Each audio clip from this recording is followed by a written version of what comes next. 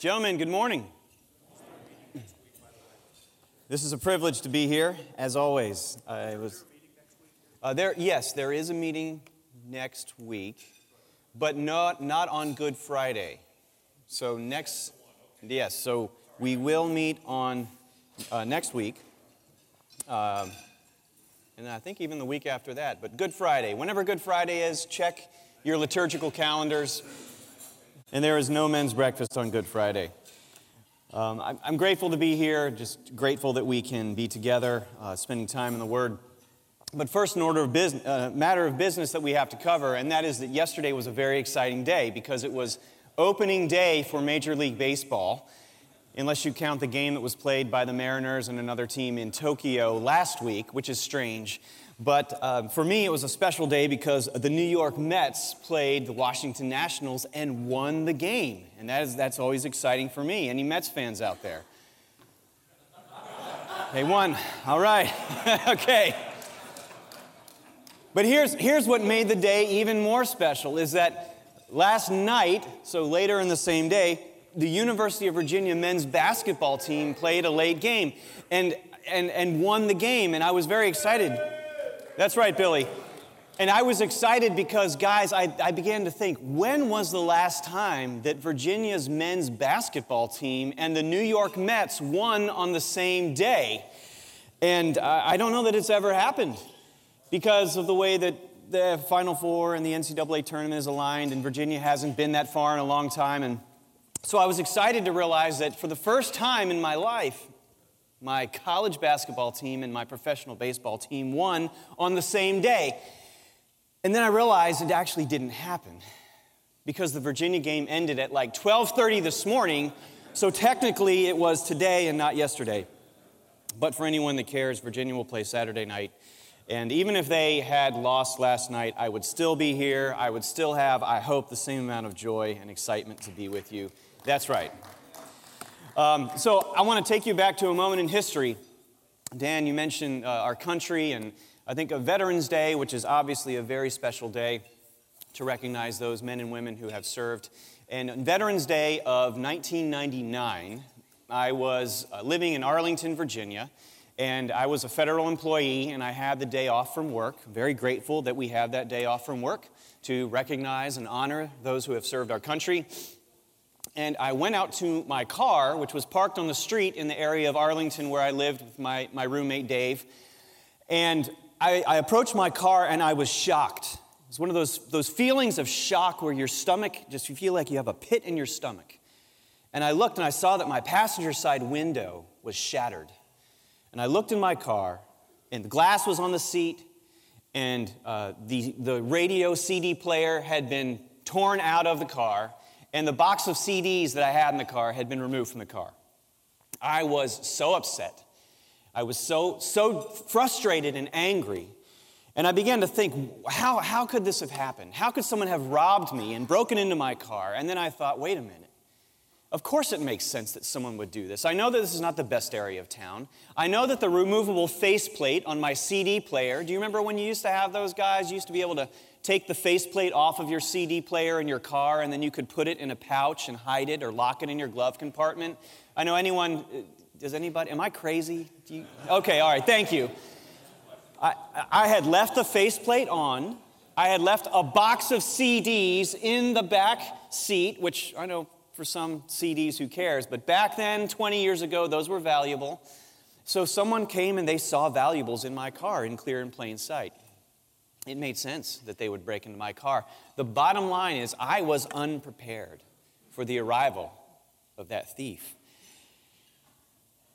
And that leads us to what we want to talk about today in the book of 1 Thessalonians. As we begin coming close to the end of this book, we've been reminding ourselves that 1 Thessalonians is our call to wait well for Christ's return. What are you waiting for, and how are you waiting for it? I believe that, unlike me, back in 1999, I was unprepared for the unexpected visitor who would pay some close attention and time in my car overnight. I believe that is a reminder that God wants us to be prepared for a day that is coming. So for a brief review, we have this map. These maps are excellent. I keep getting great feedback on these maps. This is the Aegean Sea. This is Paul's second missionary journey as he traversed this Ignatian Way. And tucked up here in the thermal gulf of the Aegean Sea is the city, the ancient city of Thessalonica. And Paul and Silas and Timothy wrote to these young Christians to encourage them because they were experiencing persecution. And Wes White, our missions pastor, there you are, brother, he pointed out something that was important to keep in mind.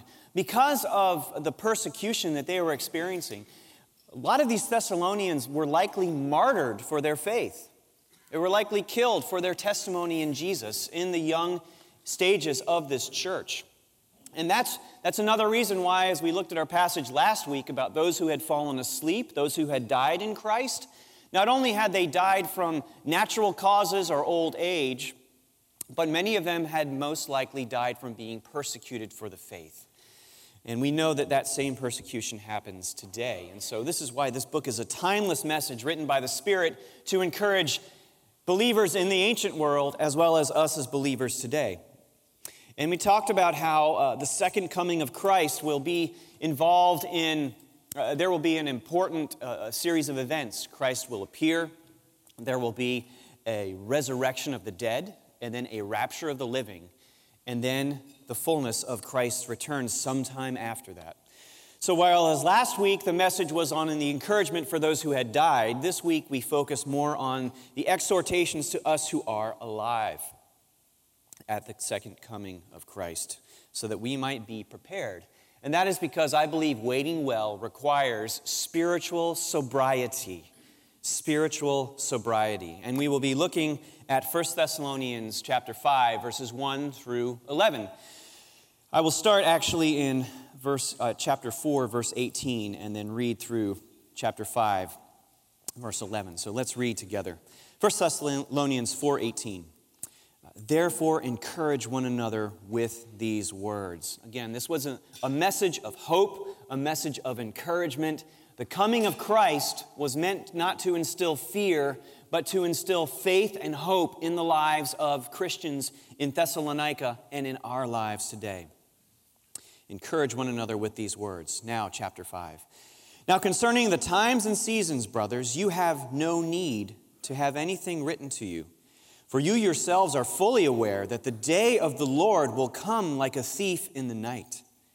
While people are saying there is peace and security, then sudden destruction will come upon them as labor pains come upon a pregnant woman, and they will not escape.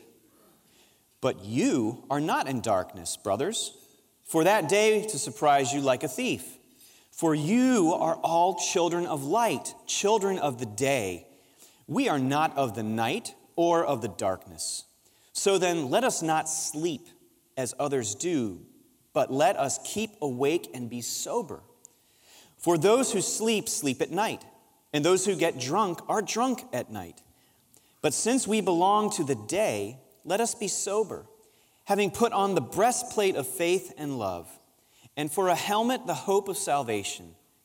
For God has not destined us for wrath, but to obtain salvation through our Lord Jesus Christ, who died for us, so that whether we are awake or asleep, we might live with him.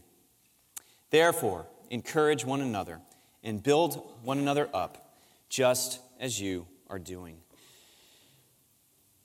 What an encouraging word. Let's unpack that a little bit. First, let's be reminded that the return of Christ is a major teaching of the New Testament. We said that last week. We also pointed out from the chapel statement of faith, the very last tenet of our core of the essentials of our church's teaching and the doctrine of the church from the beginning of the church is that we believe in the bodily second coming of the Lord Jesus Christ to claim his own and to set all things in order.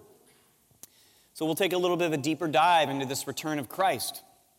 And let's see what we can learn from the reality of his return. The first point is this: Christ's return will be sudden and inescapable. And we see this in the first 3 verses. Paul and Silas and Timothy talked about times and seasons. This is the same language that's used by Jesus when his disciples ask him in Acts chapter 1, Lord, are you now going to restore your kingdom?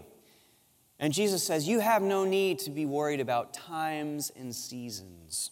Those are really two words that, while distinct, are referring to the same event, the future event, and events surrounding Christ's return, which is true of Jesus' usage of it in Acts chapter 1. And the Thessalonians had been previously instructed about the return of Christ. So Paul and Silas and Timothy say, you don't really need a lot of additional instruction about it, but they go on lovingly to remind them of what they have been told already. As they say, you yourselves are fully aware that the day of the Lord will come like a thief in the night. This concept of the day of the Lord is a theologically rich and loaded phrase. This is a phrase that's found throughout the Old Testament as well as the New Testament. In the Old Testament, often it is called the day of the Lord or the Lord's day. In the New Testament, it's sometimes called the day of the Lord Jesus Christ or the day of Christ. But the day of the Lord refers to the future day of God's perfect judgment upon the earth for sin, establishing perfect justice and setting his kingdom right again. Perfect judgment as well as perfect justice. So there is, in a sense, a judgment, but a blessing that is experienced through this day of the Lord. Some, and I would be in this position, would equate the day of the Lord to the description of this tribulation period that we talked about last week regarding the rapture. The tribulation that I believe is described throughout the chapters of Revelation 6 through 19. And while some have a different theological perspective on how to interpret that book, that's the view I hold, that is actually a strong and descriptive expansion of what the day of the Lord is. Great, perfect judgment, establishing perfect justice. But one way or the other, however you define the day of the Lord and however you define the tribulation period, the day of the Lord refers to the return or the second coming of Christ to earth. The Old and New Testaments are almost too many to count. I do have a few here to draw our attention to. The first is from Ezekiel chapter 30, verse 3. This is a book that I'm spending my personal quiet time in right now, the book of Ezekiel. And I need some of you to help me understand it. It is complicated. But this verse really is clear. For the day is near. The day of the Lord is near. It will be a day of clouds, a time of doom for the nations. Indeed, this day, this perfect justice being carried out, this perfect judgment being carried out.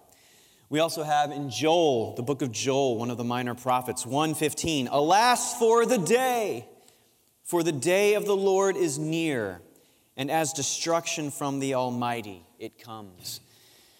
We see this, I'm going a little off script here, so I may be on thin ice. I don't think so theologically, but the day of the Lord throughout the Old Testament would refer to specific days that took place in history where God's judgment would show and where his justice would be established amidst his covenant people, Israel. There were times when the day of the Lord was when the northern kingdom of Israel was taken by the nation of Assyria. And then when the southern kingdom of Judah in 586 BC was conquered by the Babylonian Empire and taken into exile. Those were historic days of the Lord where God's judgment and justice were met when his people sinned and needed correction. But this grand day of the Lord that even the Old Testament prophets looked ultimately forward towards, and the New Testament does as well, refers to the return of Christ, where God's judgment will be perfect upon the earth for sin, and God's justice on behalf of his people will be perfect as well. Now, what's interesting is this will be a surprising day, as the authors here tell us. They say the day will come like a thief in the night. Just like that thief came in the night before Veterans Day of 1999 and removed items from my car. So this day will be a surprise. It will be a hostile surprise to many. The word thief here is kleptes, where we get our English word kleptomaniac, someone who is committed to the art of stealing and the crime of stealing. And this is language that is consistent even what we see in the New Testament from the letter of 2 Peter, chapter 3, verse 10. But the day of the Lord will come like a thief, and then the heavens will pass away and with a roar, and the heavenly bodies will be burned up and dissolved, and the earth and the works that are done on it will be exposed. Again, perfect justice and perfect judgment and perfect justice accomplished on this day.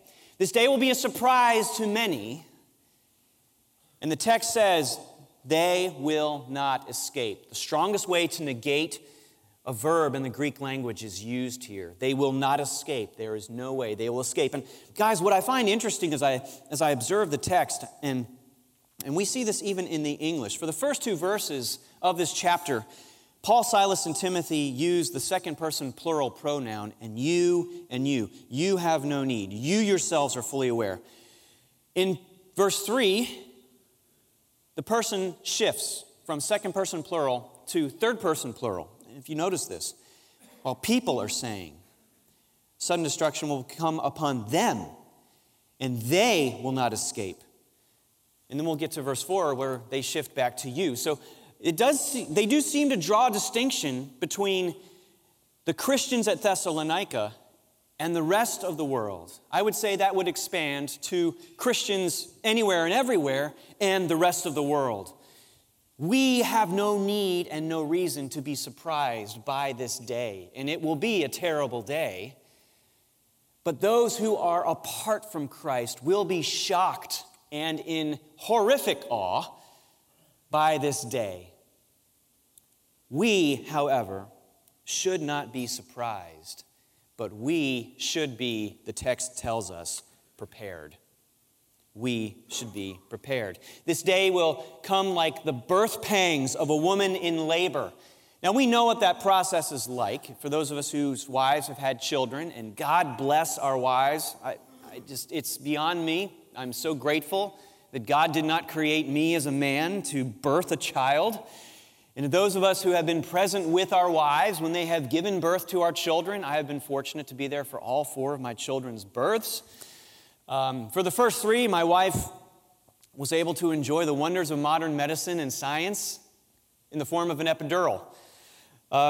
When our fourth child, our third son, was born in 2013, this was a situation, I don't know, when you have enough kids, maybe it's sort of like your body just knows what to do. And it seems like when we had our daughter in 2005, and then our son in 2007, and then in 2009, another one in 2013. It seems like the responsive time for my wife's body got faster. And so the intent to get to the hospital was even more important because this is going to happen anytime soon. So we get to the 4th kid, and I don't know, maybe it's like the lane is greased and things are just ready to go. But we got to the hospital, and I could see on the faces of the doctor and the nurses and those attending to my wife, I could see that we were not going to be able to administer the epidural to her because the pregnancy, the delivery, everything was too far along for that even to take and have effect. And I saw this, guys, and I could see this before my wife because obviously she's focused on the pain and getting through this. And in that moment when she asked, could I have the epidural? No. It's too late. So God bless my wife. She did it the old-fashioned way. And yes, increased pain in childbearing from Genesis 3 was a very real reality for our family on that day. And all I can say is that for a while, if you could just imagine fingers embedded into your forearm, that was her epidural for that day. It was my forearm. And for a while, honestly, months later, I still had these indentations in my forearm as she gripped and squeezed, and eventually, with much pain, but at the end, much joy, our son, Spencer, was born. That is what this day will be like. And it will come, and it will be painful. But again, while some will be surprised, gentlemen, we should not be surprised. We should live a prepared life, which is our second point. Christ's return requires spiritual sobriety. Spiritual sobriety. And hopefully that is intentional enough and clear enough by what I mean. But let's unpack that a little bit. You see, Paul and Silas and Timothy didn't pull any punches with the Thessalonians. They began using language which would have communicated so clearly to them. And their language still communicates to us today. Because they say that Our identity as followers and believers in Jesus Christ is to be those who are identified with the light. The word light here is photos, where we get our words photography. We are to be identified with the light and the day. We are not to be identified and defined by the night and by darkness. They clearly say that we are not to sleep, but we are to keep awake and be sober. We are children of the light and children of the day. Those that sleep, sleep at night, verse 7 says, and those who get drunk, they are drunk at night. This was typical of the ancient world. It's typical of our world today. We get it. That is typically when people sleep. That's typically when people will get drunk, even though that could happen at any point of the day. But this is setting up a real distinction between those who are completely unaware and completely unprepared versus those of us who are in Christ, who are to be aware and who are to be prepared, because our identity is distinct from those who do not know Christ. We should be prepared. Our identity is described as children of the day in the words of Colossians 1:13, which are rich. He has delivered us from the domain of darkness, night, drunkenness, so to speak, and transferred us to the kingdom of his beloved Son, in whom we have redemption, the forgiveness of sins. That's what makes us children of the day and of the light. We are not blind, we have sight, and we should be prepared. We should not be asleep. Now, this is a slightly different word that's used from the previous chapter when Paul and Silas and Timothy talked about those who had fallen asleep, i.e., those who had died. This refers to a grogginess or a lethargy, spiritually speaking. Instead, we are to be awake. Now, this term awake is an interesting one. In the Greek, it's gregoreo. Do we have any guys here named Greg? Anyone named Greg? Can you believe that? Almost 100 dudes, no one named Greg. If you know someone named Greg, maybe you have a friend, you should tell him, say, hey, your name means alert, awake, and maybe you'll make his day. Gregoreo, where we get Gregory, means awake or alert. That is how we are to live. And the scriptures do tell us that we are to be prepared. Coming this from Jesus' Olivet Discourse in Matthew 24, 42 through 44. Therefore, stay awake, for you do not know on what day our Lord is coming. But know this, that if the master of the house had known in what part of the night the thief was coming, whether to his house or to his car, he would have stayed awake and would not have let his house be broken into. Therefore, you also must be ready, for the Son of Man is coming at an hour you do not expect. While we do not know when, we are still to be prepared. Secondly, from Revelation 16:15, behold, I am coming like a thief, Jesus says. Blessed is the one who stays awake, that same word, gregoreo. Blessed is the one who stays awake, keeping his garments on, that he may not go about naked and be seen exposed. The idea of stay girded, stay ready for the return of Christ. We are not to sleepwalk and stumble through this life, gentlemen. We are to be spiritually awake and sober. So what does that mean? Spiritual sobriety requires preparation, as we read in verses 8 and following. But since we belong to the day, let us be sober, having put on the breastplate of faith and love, and for a helmet, the hope of salvation. Throughout the New Testament, we get this rich language, like a warrior putting on armor for battle. We see this language in Ephesians 6:13 through 18. Therefore, take up the whole armor of God, that you may be able to withstand in the evil day, and having done all, to stand firm. Stand therefore, having fastened on the belt of truth, and having put on the breastplate of righteousness, and take the helmet of salvation, and the sword of the Spirit, which is the Word of God. We are not to be passive in our preparation. It is a duty to be waiting actively and preparedly. This is not like waiting in a doctor's office where all you have to do is sit and wait. This is actually a very active exercise. This passage from Romans 13 shares a similar truth with similar language. Besides this, you know the time, that the hour has come for you to wake from sleep. For salvation is nearer to us now than when we first believed. The night is far gone, the day is at hand. So then let us cast off the works of darkness and put on the armor of light. We put on the armor of light because we are children of the light. We are not children of darkness and night. We are engaged in a battle, gentlemen. A battle requires preparation. Athletes train constantly. Soldiers train constantly. Christians must train constantly. It is our duty. So how do we prepare for Christ's return? How do we prepare for the parousia, the return of Christ? We see this from verse 8. We prepare by having a growing faith expressed through love, rooted in the hope of our salvation. These are similar words that were used at the very beginning of this epistle. This hope, this faith, this love, this hope, this trifecta, where they write that we remember before our God and Father your work of faith, your labor of love, and steadfastness of hope in our Lord Jesus Christ.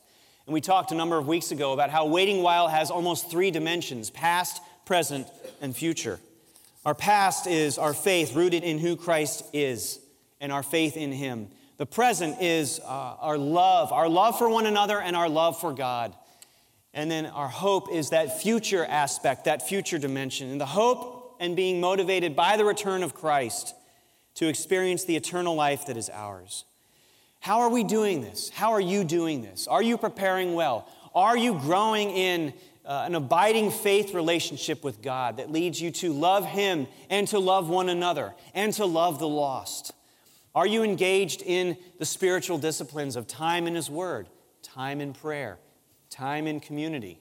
Specifically here at the chapel, are you connecting? Are you growing? Are you serving? When we engage in those disciplines, which are active, not passive, we are engaging in the life that He wants us to be engaged in. And the great promise that we have from this passage is that we have salvation because He has not destined us for wrath, but for salvation through our Lord Jesus Christ. Gentlemen, I came across one of the most beautiful definitions of salvation from F.F. Bruce, a scholar whose commentary I've been reading as we've been going through this series. I thought this summarizes the full scope of God's salvation so perfectly. It was one of the most beautiful paragraphs about salvation I have read in recent memory, where Bruce writes, "The term salvation seems to be used by Paul to include all the blessings of the gospel, present life in Christ and future life with Christ, the indwelling Holy Spirit, maintaining the former and guaranteeing the latter, redemption from the mastery of sin, justification by faith, adoption into God's family, progressive conformity to the character of Christ, preservation from the end-time wrath, and the hope of glory." Guys, what a gift of grace that this would be ours in Christ. And I was so moved by the reality of verse 10, which reads that Christ, who died for us, so that whether we are awake or asleep, in other words, whether we are alive or have died, that we might live with Him. And I had to pause last night and just go, He died so that I might not just live, but live with Him for eternity? Sinful, worthless me, now a child of the light, a child of the day, a child of God, so that I might live with Him? It blew me away, and I was reminded of a small, simple poem, which I think helps me as I think about it. He lived for you. He died for you. He lived again that you might too. And again, not that we might just live, but we might live with Him. We are to be watchful. We are to be prepared. We are to be spiritually sober as we prepare for his return. And remember, the return of Christ is not a moment. It is, of course, a moment in the future. But it's not simply a moment. It's the man himself. We look to him and his appearing. And that's why Paul, Silas, and Timothy can conclude, therefore encourage one another and build one another up, just as you are doing. These are encouraging words indeed. And guys, I want to give you just some time at the table to discuss for a few minutes these questions, however many you might get to. Ask yourselves, what thoughts come to mind when you think about the day of the Lord? How can we be best prepared for the return of Christ? And do you know someone who needs to be encouraged with the news of his coming? Take some time, and then I will come up and close us in prayer in just a few minutes.